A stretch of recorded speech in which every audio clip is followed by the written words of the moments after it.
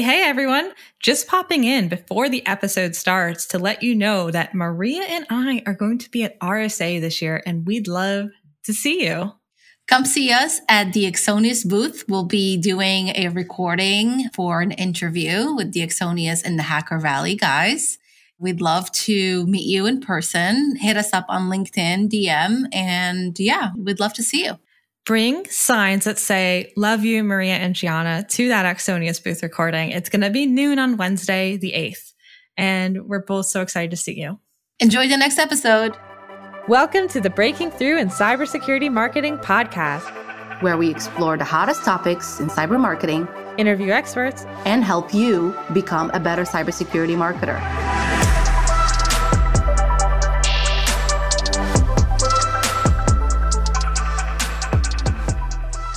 Hello, and welcome to another episode of Breaking Through in Cybersecurity Marketing, where we interview experts, visionaries, luminaries, and just plain awesome people on the world of cybersecurity marketing.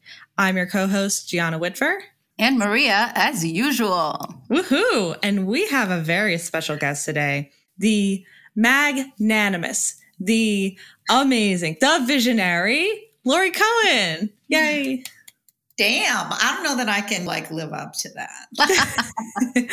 So I'm so excited. We're both so excited to have Lori Cohen on today. Lori is a fractional CMO at Chief Outsiders, and she has years of experience being a CMO for a variety of cybersecurity and technology companies. She previously was the VP of Marketing at Percona. She was the CMO at Viridium. And she's also been CMO at MST Services, Tesora, Mobiquity, and this is just a few of her career accolades. Lori, we're so excited to have you. Thank you. It's great to be here. All right. And today's topic is brand, which I think is one of your favorites, right? Yes, it is. It is. That maligned word, right? No one likes to talk about it. Nobody likes to put money towards it. And everybody confuses brand with branding. So those are even some places that we can start. But my feeling is, and what I've been able to execute against, is this notion that brand can actually drive demand. So you want to really lean into it and not feel like it needs to be measured as performance marketing. It has to be measured the way it was intended to measure it. And that's really a longer term strategy, because think for yourself, what companies take up mind in your head? It's those ones that you repeatedly see over and over, year in or year out. They get room in your brain. And so when you're looking for a new pair of shoes, you bring up that brand.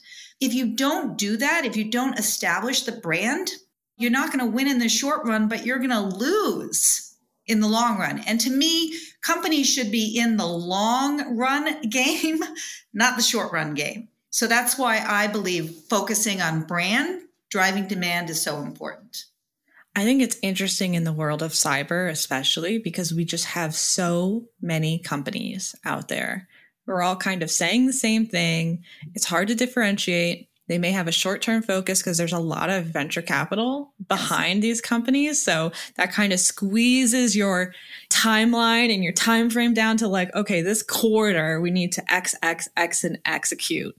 How do you navigate that brand when you're in one of these venture-backed, high-pressure, high-performance environments? Yeah, I think that is so hard, right? Let's just face it. It's so hard because everybody wants that short-term hit. But what do you mean by short term? Typically, what I've found is you're judged by how many MQLs can you bring in this quarter. You're not judged by your entire pipeline. You're not judged by opportunity, closed and won in business. So if you're only judged for MQLs, then you know what? You're going to do all those programs that we know don't work. Content syndication, Google AdWords, driving to a white paper. It's going to incent you to do the wrong kind of behavior that maybe looks good on paper if you report on MQLs, but in the long run, are you really building the business for your investors, right? And I know it's hard to convince them of that.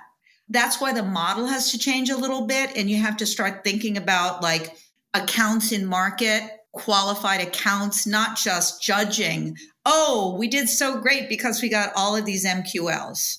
And the other trick is lead scoring. We change our lead scoring. We have more MQLs. But again, do they convert? Probably not.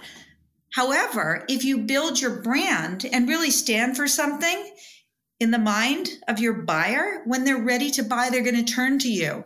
And then that deal is actually going to go through and it's going to become sales qualified lead and it's going to go down into your pipeline and become actual revenue. So I think the problem begins with how are you being judged and how are the investors judging you? And can you change their mindset? That's interesting that you mentioned investors, because I think a lot of times the problem does start with the board, with the investors and the type of advice they give founders. And if it's a first-time founder, they take all kinds of advice to 100% and want to implement it right away and change strategy and pivot. What can we do? I don't know if we all have the answers, but what can we do to change that? We need to change it from the root cause. I agree. And I don't mean to turn this on you, but what do you think? You know you can hit your short-term MQLs, right? We all know that. And so sometimes I think you have to look at almost like a double pipeline, figure out how you can feed that machine with MQLs, but then also try to convince the CEO, the board, that you want to take this amount of money for a longer term strategy. And you're going to be upfront with them. You're going to say, you may not win this quarter or next quarter, but you're going to see if you stay the course, you will win. And we know through COVID that the companies that kept in the game are the ones that did better than the ones that immediately sucked their advertising dollars out to ride out and see how COVID was going to be. So maybe you could create a two-pronged strategy. What I do specifically is I try to say what my tactics and strategy are for the outcome I want. So I'm right up front to say, okay, I don't believe that search works for enterprise type products, but we all know we have to do it. So can we use search and different types of search that maybe we can do the high intent keyword for things you really think might convert, but then just admit the fact that we're trying to get eyeballs. We're trying to get eyeballs and increase kind of the amount of times your brand is in front of someone to get some more of that recognition. But be honest about that strategy. Don't say it's going to drive at this CPC, it's going to drive this amount of leads, et cetera, when we know those leads aren't going to convert. Right. Unless you have really good historical data, like modeling, oh, we're going to like bid on these keywords and it's going to result in X amount of pipeline. Next quarter is tough, is not going to really hash out. You could always estimate, but like you said, Lori, unless it's a really high intent keyword, it's going to be a little bit of a crapshoot. Can you talk a little bit about how brand influences the pipeline and how you set that up kind of operationally? Because you're saying, oh, we're going to take this amount of money and apply it towards brand out of the budget instead of demand and lead gen and our traditional content syndication, webinars, programs that result in email signatures, basically. How are you saying, like, based on your experience, what are you thinking and what are you saying?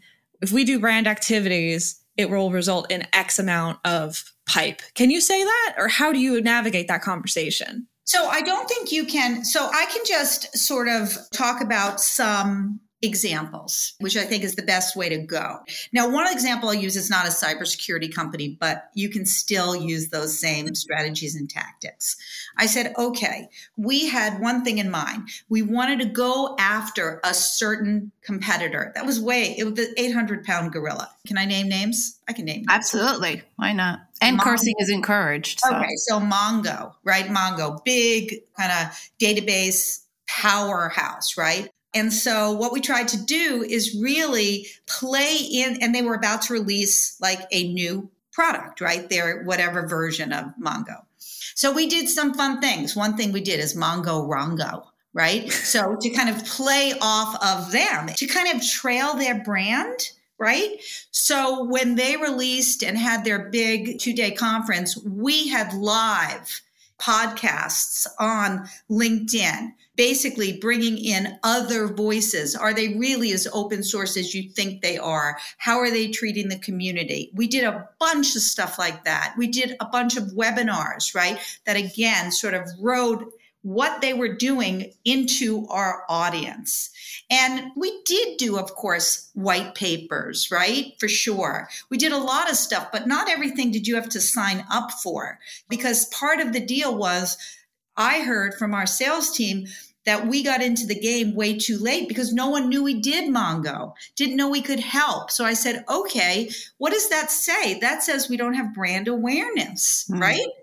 So let's come up with strategies and tactics that could help with brand awareness. And you know what? Our pipeline from Mongo doubled in a quarter based on all of these integrated strategies. Of course, we did email, we did webinars, we did these live podcasts, we did really fun kind of videos, and all of that helped drive this message that, oh, this is an alternative to Mongo.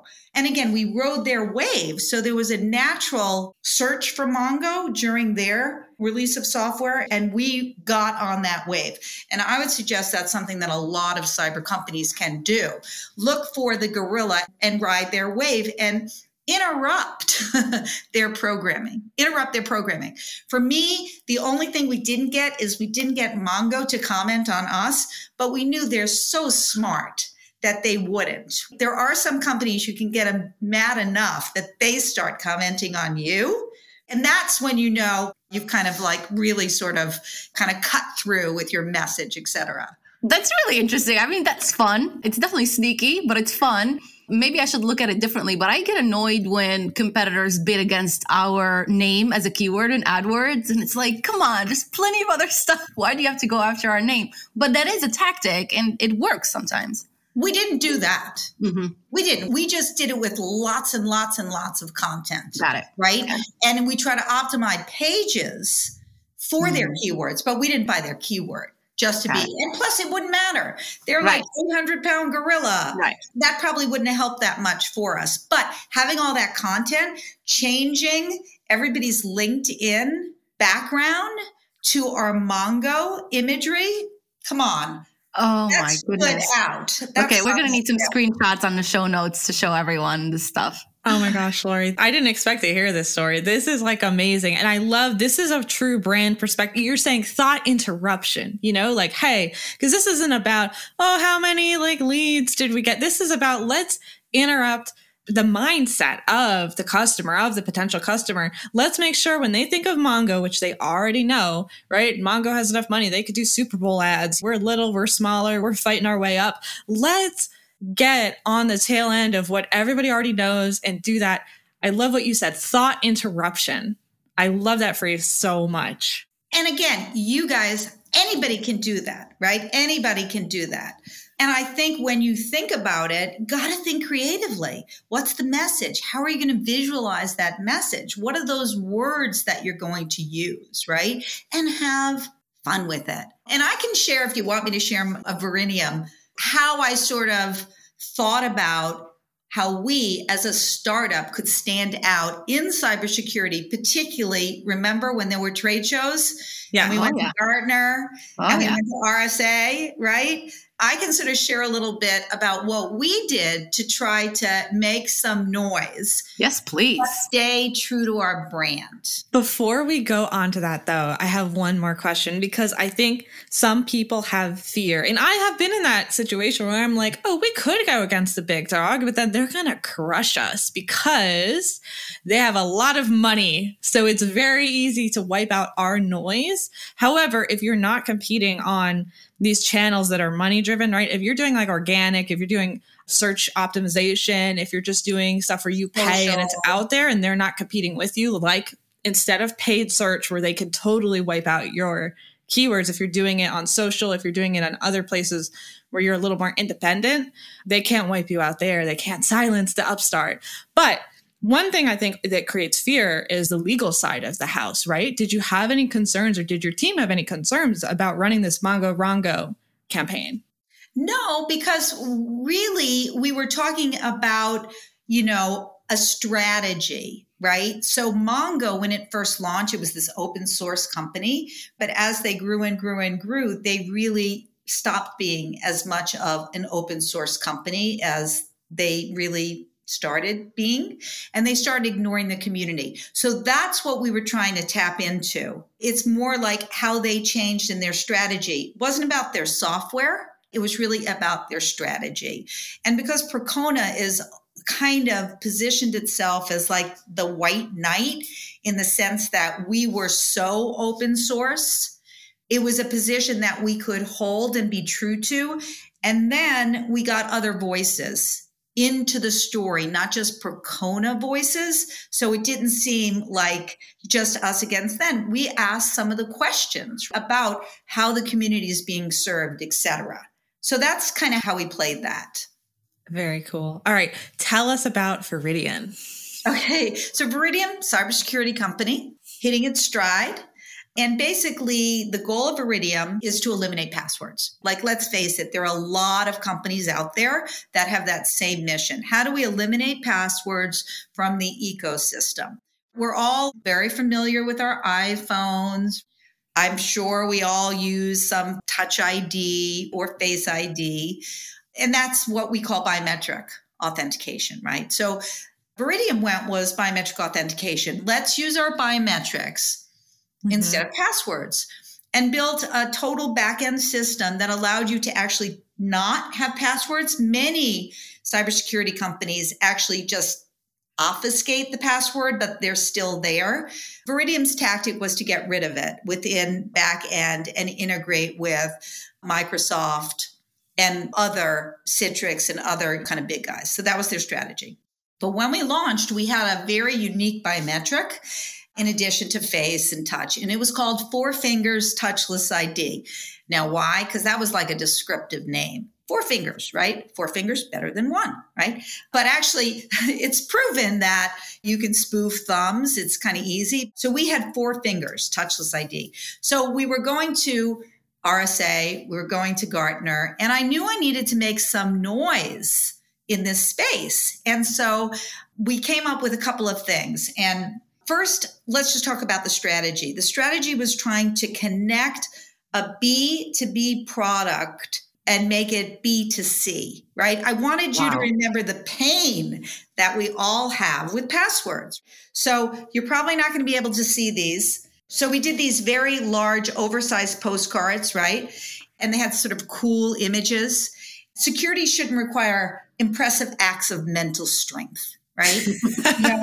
Stop juggling all those passwords, pins, and security tokens, right? Security doesn't have to be so precarious, et cetera. And I like this one. Don't bend over backwards to log in. Come on. We all know what all that feels like, right? Oh, that's cool. So we did this whole thing around pins and passwords. And use your pin for the last time. And so we had all of these balloons. There was a helium shortage, but we were able to get helium, blew up all these balloons, put prizes in them. And then when you came to the booth, the kind of gimmick was use your pin for the last time, but we gave you a pin. Pop the balloon, you get various prizes. And man, did it make a lot of noise. And literal noise. I mean, it went like popping balloons. And so then we gave out things like these, which I still have and I love. What are these for the listeners? These are gloves. But notice these are gloves that have the fingers cut off. So if you were using 4 Fingers Touchless ID, you could actually use them with your iPhone or Android and have these gloves on. And the benefit is too, they're awesome running gloves. So I use them all the time. But so I tried to come up with things that were sort of tied back to the brand. But if you guys, I know you've all been to RSA. Let me tell you, the booth that had the longest line were the ones with the live puppies. Have you seen those? Oh, right? yeah. Yes. We actually just talked about the puppies in our last episode. Did you really? In our episode with Richard Melick. So, right? People love, how could you not go? So we were competing with the puppies. So we were popping balloons and people were getting really sort of rattled, but they came over because they wanted to know what was going on here. That was really a lot of fun. And of course, we collected a lot of names and we got to demonstrate our technology. So it wasn't just, a gimmick for gimmick's sake. We got to translate that message into the pain that we know everybody feels and then demonstrate our technology. So it was pretty cool, and it did work. It worked pretty well. That's awesome. Did you get in trouble with RSA for making the popping noise with the balloons? I got in trouble at Gartner. Oh. So at Gartner, even though you have to get everything approved ahead of time, they were really pissed. And I was like, you knew, we went through this with you. We said exactly what we were going to do, but we had to sort of like lower the popping noise.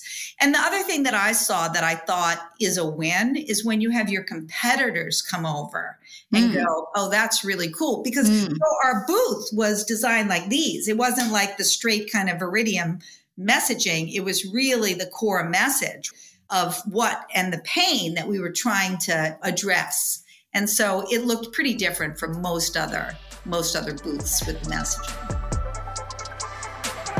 And now we'd like to take a moment to thank our sponsors and producers, Hack Your Valley Media. Chris Cochran and Ron Eddings run an amazing studio here, which produces not only the Breaking Through in Cybersecurity Marketing podcast, but a bunch of other shows that you're going to want to listen to as well. So all of these shows plus more, and then on top of that, probably even more coming soon, are available to look at, listen to, and sponsor at hackervalley.com. Make sure you go over there and say, hey, Gianna and Maria said I should come check out your website, listen to your shows, and sponsor a podcast or two.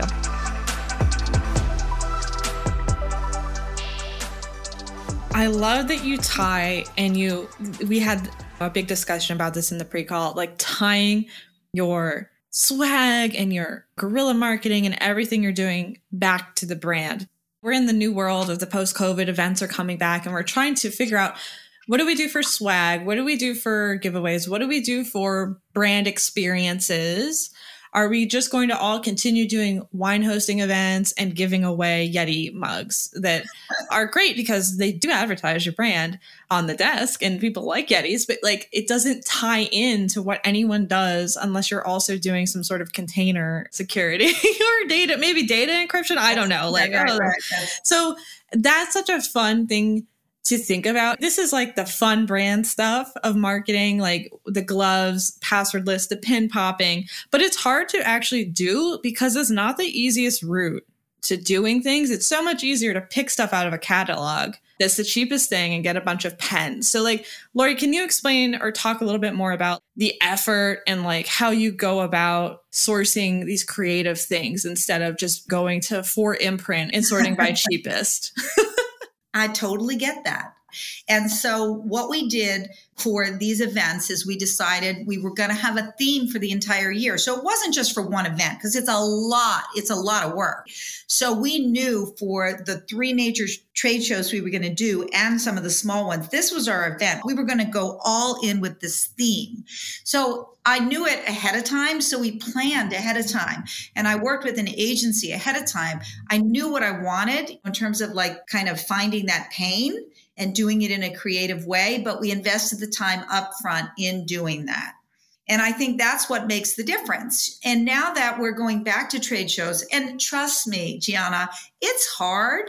You could say, we just got lucky with the 4 fingers, but no, we really sort of tried to think about like, what do we do? Of course, we had those iPhone holders that you put behind your iPhone. But again, everybody has those. But when we did it, it was because this is the center of the life that we're creating for this brand. It's your phone. So I had iPhone screens where you clean your screens, these little mechanical things. So trust me, we went that route too, but we tried to tie everything back to what we thought was central, which was the phone and that experience.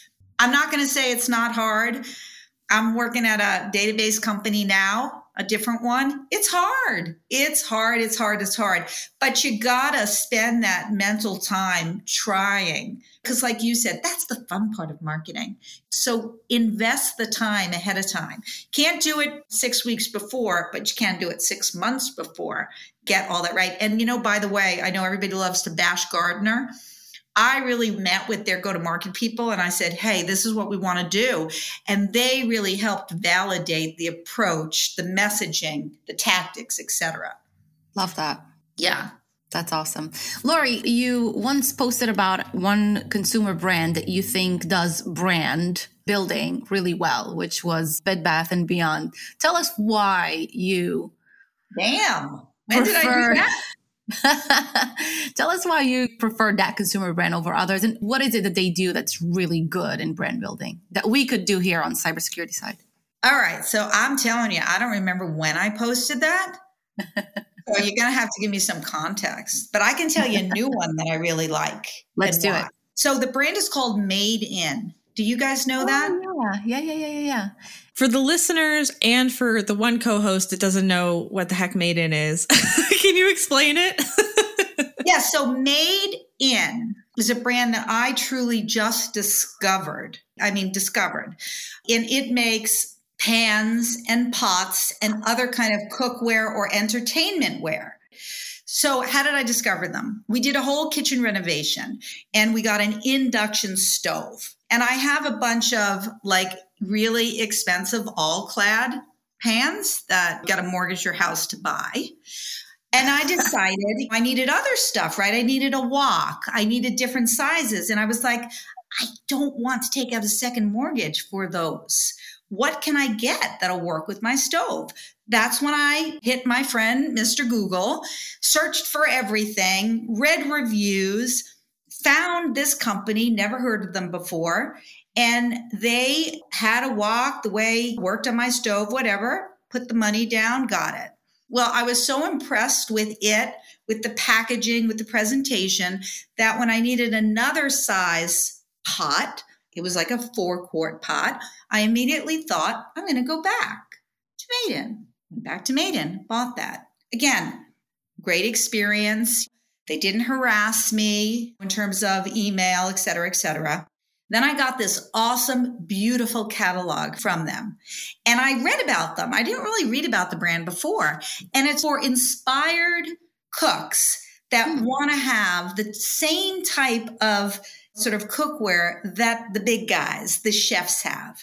And for me, I realized I am an aspiring sommelier and I'm a total foodie. And that really cemented my relationship with the brand because I felt like, oh my God, they're talking to me. They're talking to me because that's what I want. And so, damn, if I don't have knives from them. And then I bought these fabulous wine glasses and a decanter, and they do not break the bank, but the quality of them is awesome.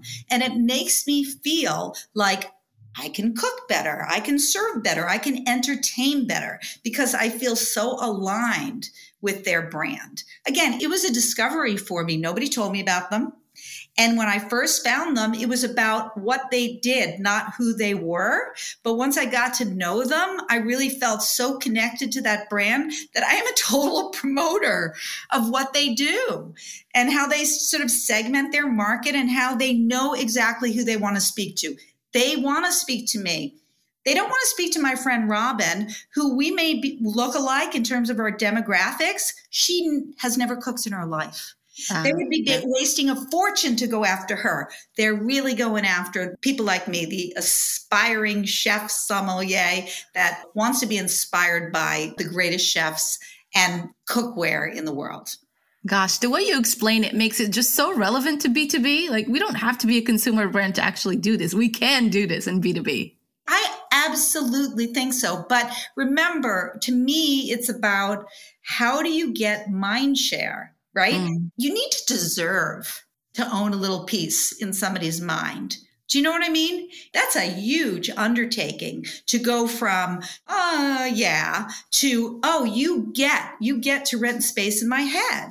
And for me, Made In did that transition. They have space in my head. I will be loyal to that brand to the end. I tell people about it all the time. I'm writing a blog about them because I love them, because they inspired me. And I think, yes, I totally believe other brands can do that. It's hard. You know, we sell software, we sell cybersecurity, but look for that. Simon Sinek calls it the why. Look for that why and try to build what you're doing around that why. And guess what? You will be able to build that relationship. So somebody will agree to let you rent space in their head. I love that so much. And it's an interesting proposition, right? We have all these companies. It's like, what is the why behind each of these companies? Why are we doing this? It's not to make money for an IPO or make money and get acquired. And I mean, internally, financially, companies are gearing towards that. But the why really has to be about what you just said, deserving the mind share of our prospects and customers. How can we do that better, Lori? Yeah. So I think part of it is talking to your customers all the time to try to uncover that. Somebody told me the one best question to ask that will tell you whether or not you're even on the track to becoming I'm just going to say a company that will allow you to rent mindshare in their head. How would you feel if we were gone? How would you feel if our brand disappeared? So that's very different than the Net Promoter Score, but that could give you some direction. If somebody goes, I don't care, right? Or if they go, oh, I'm going to miss you, or no, etc. Wow. Mind freaking blown right now. I'm totally going to write this down. Yeah, we're definitely going to put this in a blog post. So on that topic, people would cry. Would people cry, or would people feel like, oh, my life is so much worse if this company left? What other ways do you measure brand and measure your impacts there? Well, I think there you might have to do a little bit. Like for me, what I measure are things like organic search and organic search volume. And are you searching for my brand? So if those things are tracking and they're going up, you know you're having an impact, right? Because people are recalling. That is literally one of my goals on the demand gen plan. Yeah. And of course, you want more followers. You want more followers on Twitter. You want more kind of followers on LinkedIn. But in addition to that, you want that engagement piece. Like, how do you engage? Like when you post something, maybe you don't need 300 likes or retweets, but if you get 10 interactions, and then you make sure you respond to them, isn't that more important than 300 likes?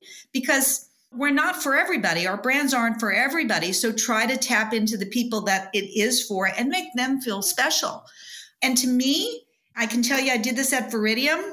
We created a meme, and every time we got a new subscriber on Twitter, we sent them that meme, right? And said something about them, actually looked at their profile, what they were interested in, and sent them a meme. So it was personal. And I think being personal then will allow people to feel personal about your brand.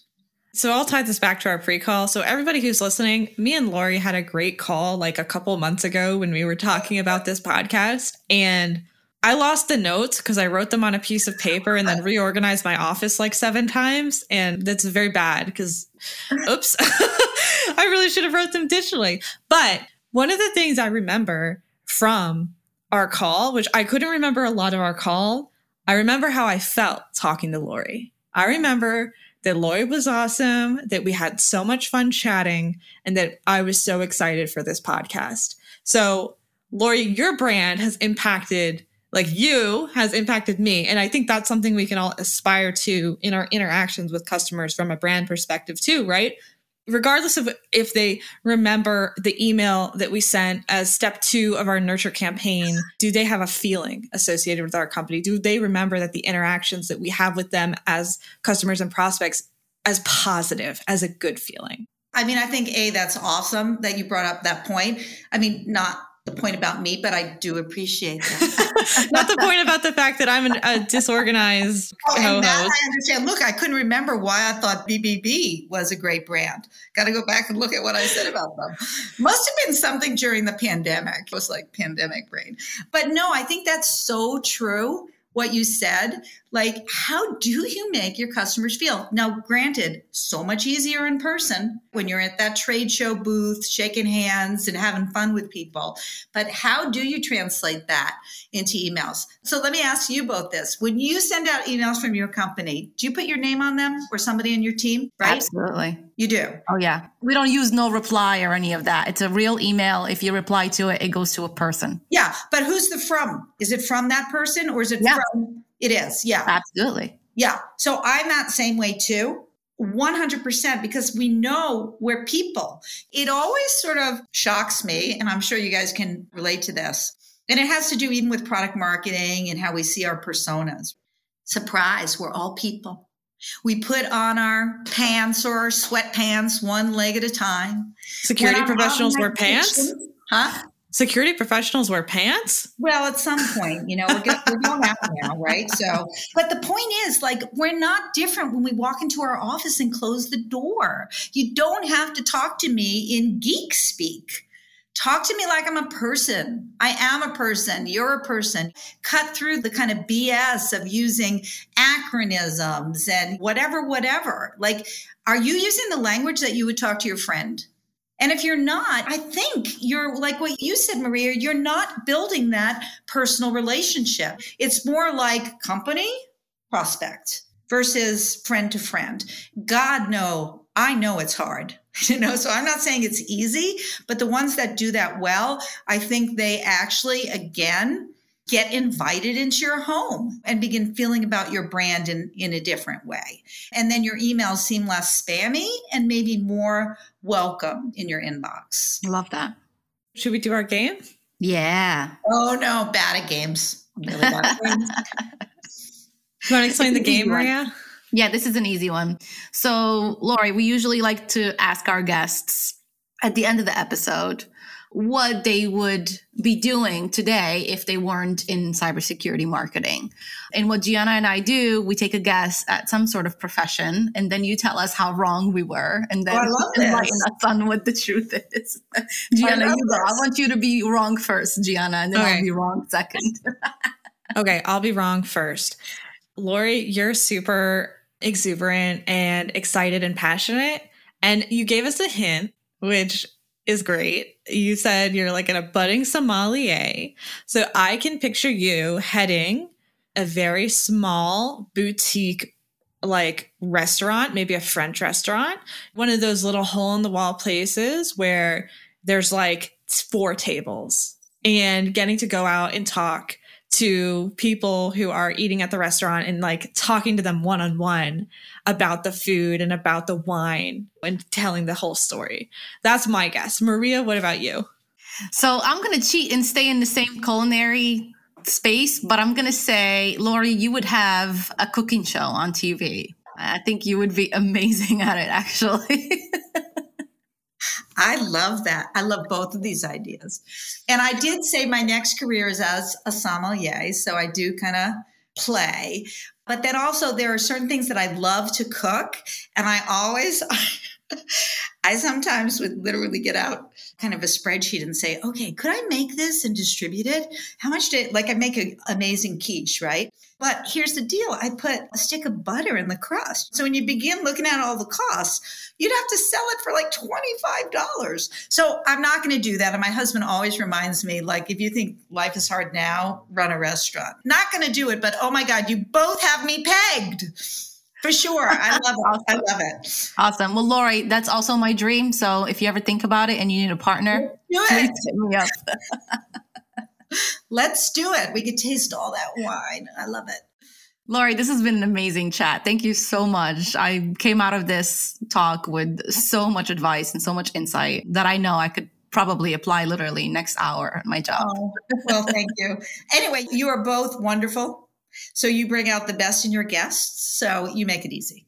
Oh, thank you. So Lori, how can people contact you? So I am at Chief Outsiders. So it's really easy to find me. You could just email me at lcohen@Chief Outsiders or check out their website.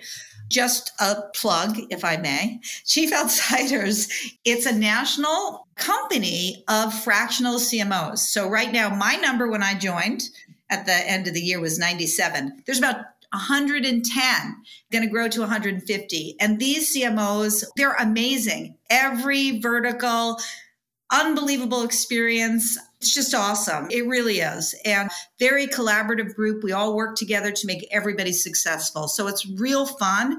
And it's different than being what you call single shingle consultant. You're really part of an organization that makes you better. And that's a ton of fun. I'm also on LinkedIn, way more than I'm on Twitter, but my Twitter handle is Catstrat. And love to hear from anyone. Always happy to talk, share ideas, mentor, etc. So that's amazing. All right. That's it for our episode today, everyone. Thanks for tuning in. What an amazing chat with Lori. Thanks for being with us. Make sure you subscribe, share this episode, tell your friends and colleagues about it. And yeah, we'll see you in the next episode. Thanks, everyone. Thanks. Bye-bye.